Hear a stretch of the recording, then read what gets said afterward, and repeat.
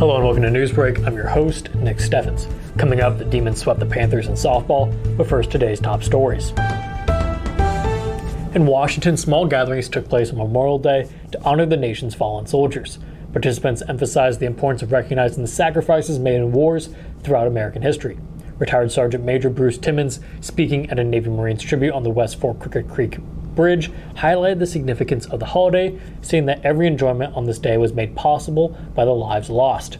Mike York, commander of Washington's American Legion Post, echoed this sentiment and stressed the responsibility of passing down the true purpose of Memorial Day to future generations. Retired Lieutenant Colonel Darwin D. Peterson, speaking at another American Legion organized event, provided an overview of the holiday's history, emphasizing its origins in the hearts of Americans. Peterson also called for unity in the celebration of common humanity in a time of increasing division. He urged listeners to focus on shared values and overcome the divisive forces of media. In Mount Pleasant, people gathered on Memorial Day to honor the men and women who served the United States and defended its freedom. State Senator and Marine veteran Jeff Rickman emphasized the significance of observing Memorial Day rather than celebrating it. The event included the presentation of various flags representing the United States, Iowa military branches, and specific groups like the Henry County Military and Space Force. The Mount Pleasant High School band performed the national anthem, and student Summer Schroeder sang America the Beautiful. Richmond shared a story of a Medal of Honor recipient, Gunnery Sergeant Jimmy Earl Howard's bravery during an attack in Vietnam. Richmond urged attendees to honor those who sacrificed for freedom by striving to make the country a better place. He highlighted the diverse backgrounds of the fallen heroes and called for reflection on their courage and dedication. Richmond encouraged a recommitment to freedom, justice, and democracy to ensure the legacy of the fallen heroes endures for future generations. The Washington High School class of 2023 celebrated their graduation on Sunday, bidding farewell to their high school years and embracing the future. For the packed gymnasium, the students received encouragement from Principal Teresa Beanblossom and Superintendent Willie Stone, followed by speeches from classmates Molly Klinsman, Bailey Reese, and Natalie Twaddle. Klinsman spoke about the significance of group projects, highlighting the journey they all took together. Reese compared their school experience to climbing a mountain and encouraged her classmates to recognize that more challenges lie ahead. Twaddle reflected on the struggles they faced and how they persevered to reach the milestone. After the ceremony, students shared their favorite moments and what they will miss about Washington. Levi Palacios expressed gratitude for engaging students and plans to study software and development at Kirkwood Community College. Emily Burciaga cherished the support she received from her math teachers and aspires to become a realtor. Dustin Sorrells found joy in his art classes and looks forward to helping run the family farm while incorporating his artistic talents. According to the latest USDA reports on farm labor during the reference week of April 10th through 16th, farms in Iowa and Missouri hired 27,000 workers directly.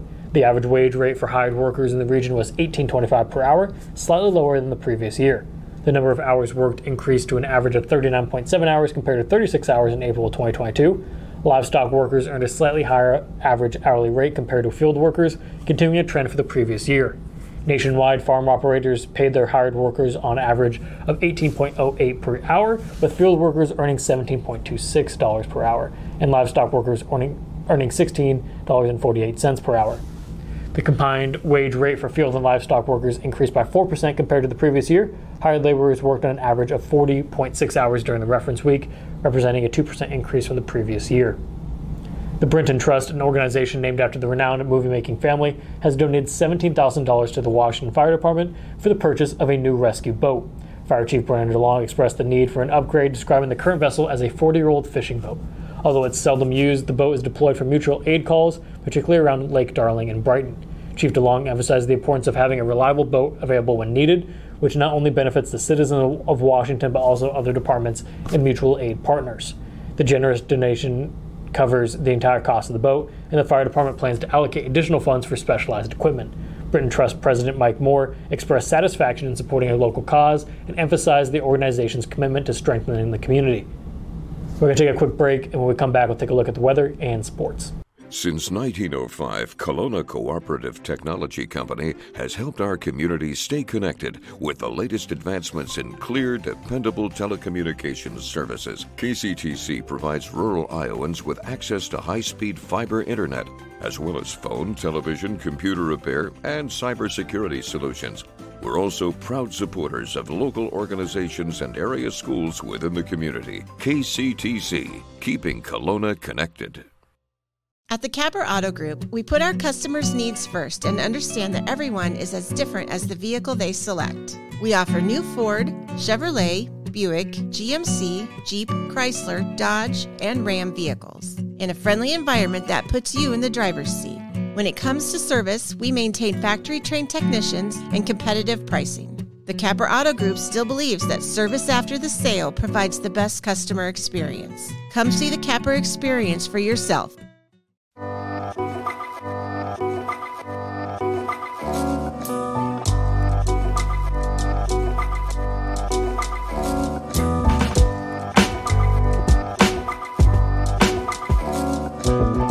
Hospice isn't a place, it's a type of care that focuses on living. Servicing a 7-county area, the Hospice of Washington County staff of nurses, social work, hospice aides, spiritual and grief support, volunteers, music and massage therapists are able to provide free end-of-life care where the patient lives. We write wills, give consent for organ donation, but rarely is there a plan for what we would want the final phase of our lives. At Hospice of Washington County, we encourage our patients to be in charge of their healthcare decisions while maintaining quality of life. Been in healthcare for many years.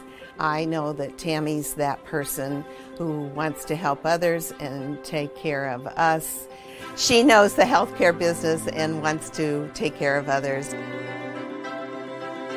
Hello and welcome back to Newsbreak. I'm your host, Nick Steffens. Coming up, we have your 5-day forecast, but first, obituaries. Robert James Steingraber, Sr. of Keosauqua, passed away on May 27th at the age of 72. A memorial service will be held at 3 p.m. June 3rd at the Congregational Church in Keosauqua. Cranston Family Funeral Home is in charge of the arrangements. James D. Hooker of Fairfield passed away on May 27th at the age of 32. Benner Funeral Home is in charge of the arrangements. Richard S. Nash of Wentzville passed away on May 28th at the age of 84.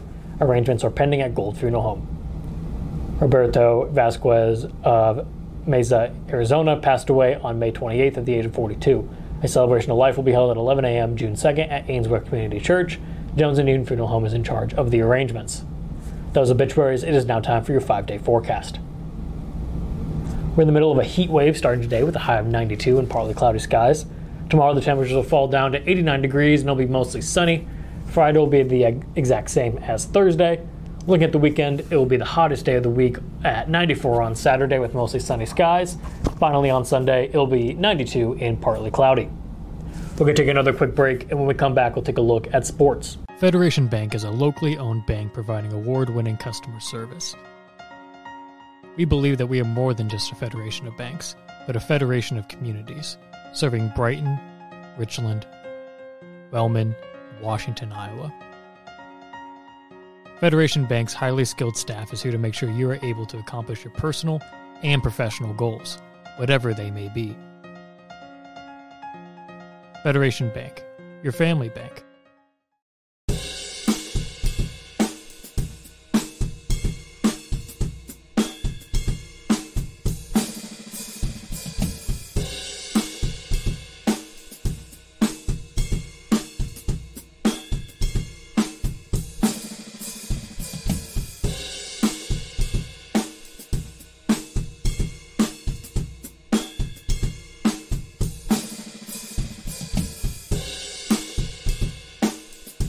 I met Tammy about 20 years ago when her daughter was in Special Olympics and I was coaching. Told me that she was into doing senior benefits. We became even closer friends. She cares about everybody, especially the seniors, so call her. Family owned and operated by Andy and Sarah Ross. Ross Auto has been your vehicle repair and maintenance headquarters since 1935. We specialize in all makes of cars and light-duty trucks. With our variety of available services, let us help you keep rolling and your vehicle operating efficiently. Services include general auto repair, alignments, brakes, fuel injection, and more. Schedule your appointment today at 319-653-5656. That's 319-653-5656.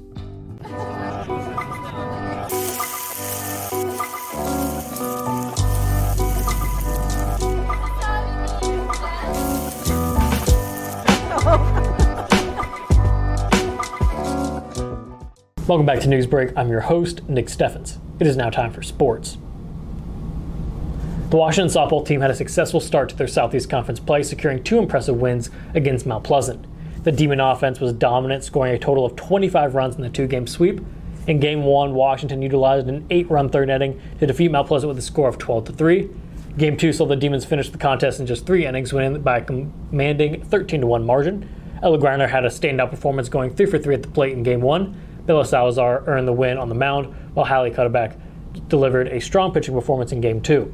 With these victories, Washington improved to a 4-1 overall record and 2-0 in conference play, while Mount Pleasant dropped to 1-6 overall and 0-2 in SEC play. The two teams will face each other again in one-game matchup on Thursday night. The Mount Pleasant baseball team traveled to Muscatine on Friday to take on the Muskie squad that had already beaten Southeast Conference teams Fairfield and Washington earlier in the week. The Panthers couldn't break the conference curse, falling 6-0. Muscatine scored 1 run in the first inning to take an early lead. The Muskies put up 3 more in the third and 2 more in the fifth to run away with the game. Mount Pleasant used 2 pitchers in the game. Ben Newton threw 5 innings and was tagged with the loss, and Zach Vanghouse threw 1. The Washington baseball team continues to struggle as they search for their first win of the season. They suffered consecutive losses to Muscatine and Solon, falling 5-2 and 20-9 respectively. In the game against Muscatine, the Demons gave up early runs, but managed to narrow the gap to 3-2 in the 6th inning. However, Muscatine added 2 more runs in the 7th, and Washington couldn't respond, resulting in a 5-2 defeat. Against Solon, the game was tied at 2-2 after 3 innings, but Solon took a 5-2 lead in the 4th. The Demons rallied with 7 runs in the bottom of the 4th, taking a 9-5 lead. However, they couldn't maintain the advantage, and Solon scored 15 runs in the final 3 innings to secure a 20-9 victory. With these losses, Washington's record drops to 0-3 for the season. That was the news for Southeast Iowa. I've been your host, Nick Steffens. This has been your news break, and I'll see you next time.